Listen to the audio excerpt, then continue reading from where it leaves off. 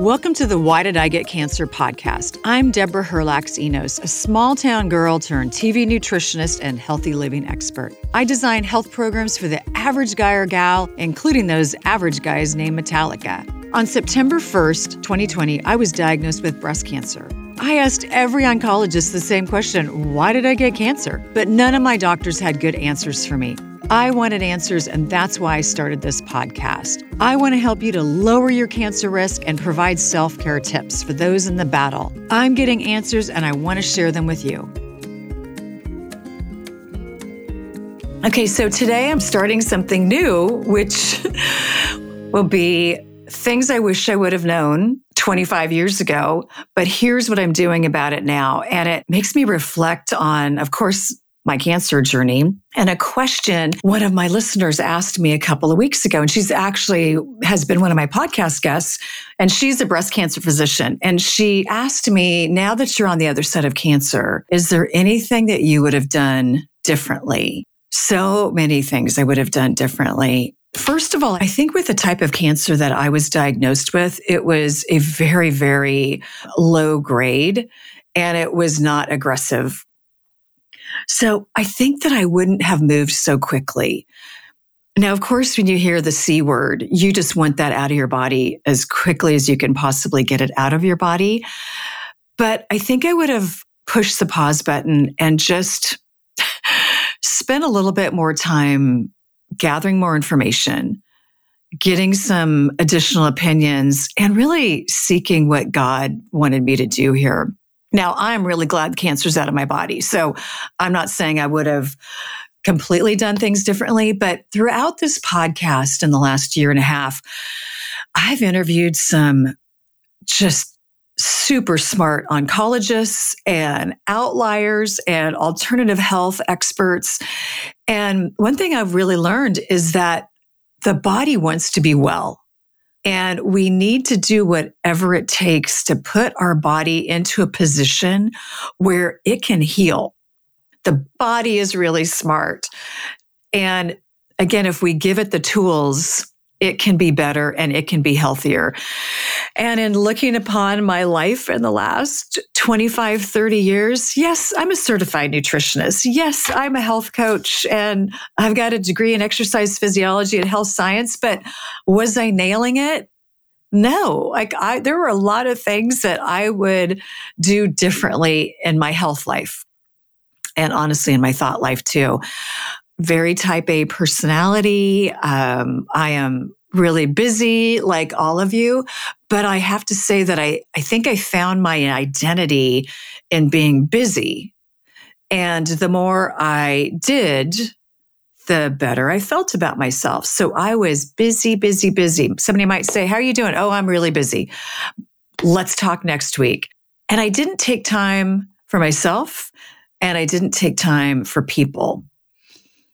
And what I've learned this last year and a half post-cancer is that I spent more time doing than being.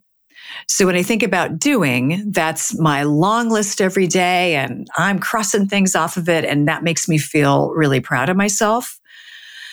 But to being with people, being with the moment, being with the sunrise is pushing the pause button, taking a few deep breaths, and really just appreciating where you are in that moment. The people I'm with, the barista that's making me a cup of coffee, smelling a flower as I'm walking out to get my mail. So slowing down doesn't mean I'm a less accomplished person, but it does mean, for me, it means that I'm a healthier person. So when I look back on things that I wish I would have known 20 to 25 years ago, I would have really, and this is in no specific order, but I would have emphasized sleep. I've never been a great sleeper. Toss and turn. Sometimes it would take me hours to get to sleep.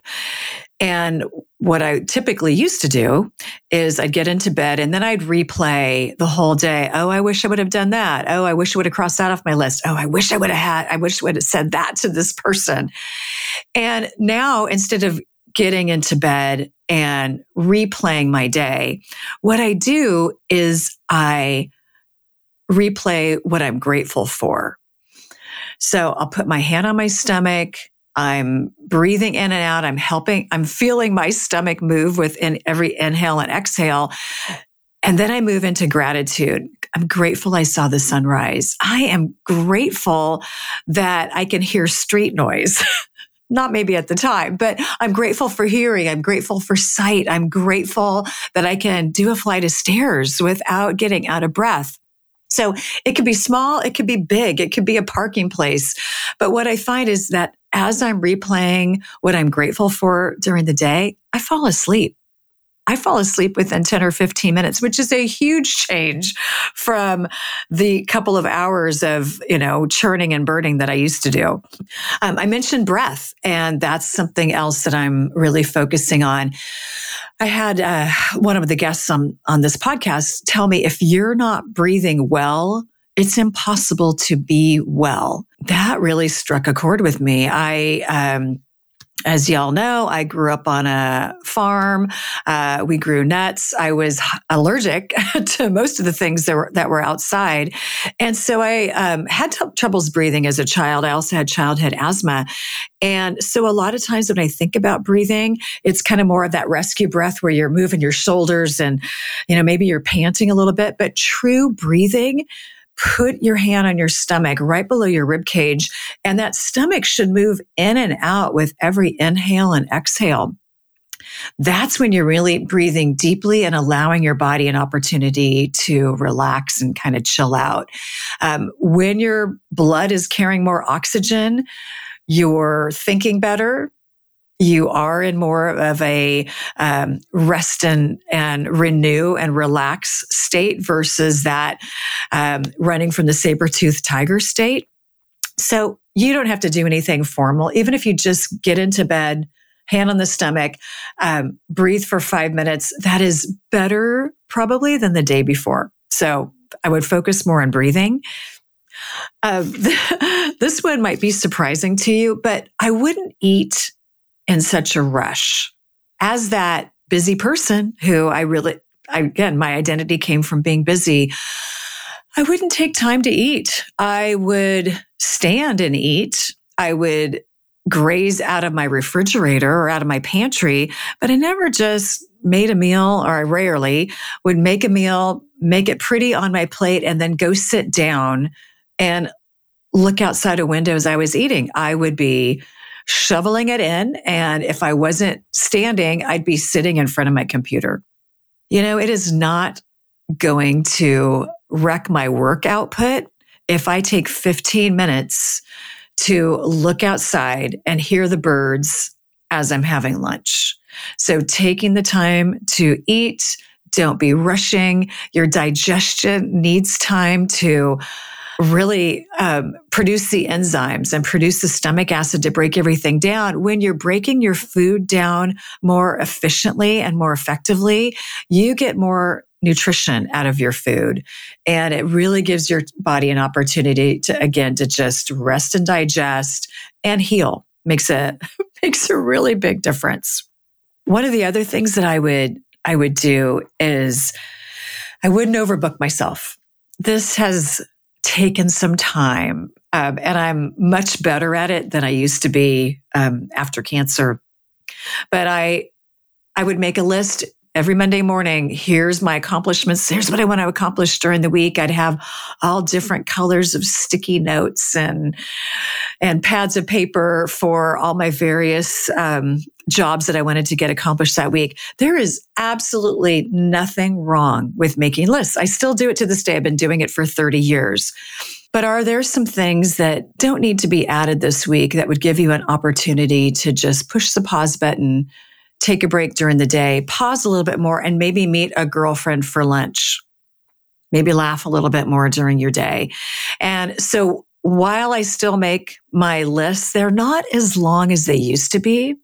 And actually what's on that list now is laugh, push the pause button, twice a day, take 5 minutes a day to practice my breathing. So now I actually add some self-care items onto my list, and I'm finding that is making a really big difference in, I would say, my frazzle factor, which is by 3:00 in the afternoon. Am I just exhausted and frazzled and thinking, oh my gosh, how am I going to make it through the rest of the day?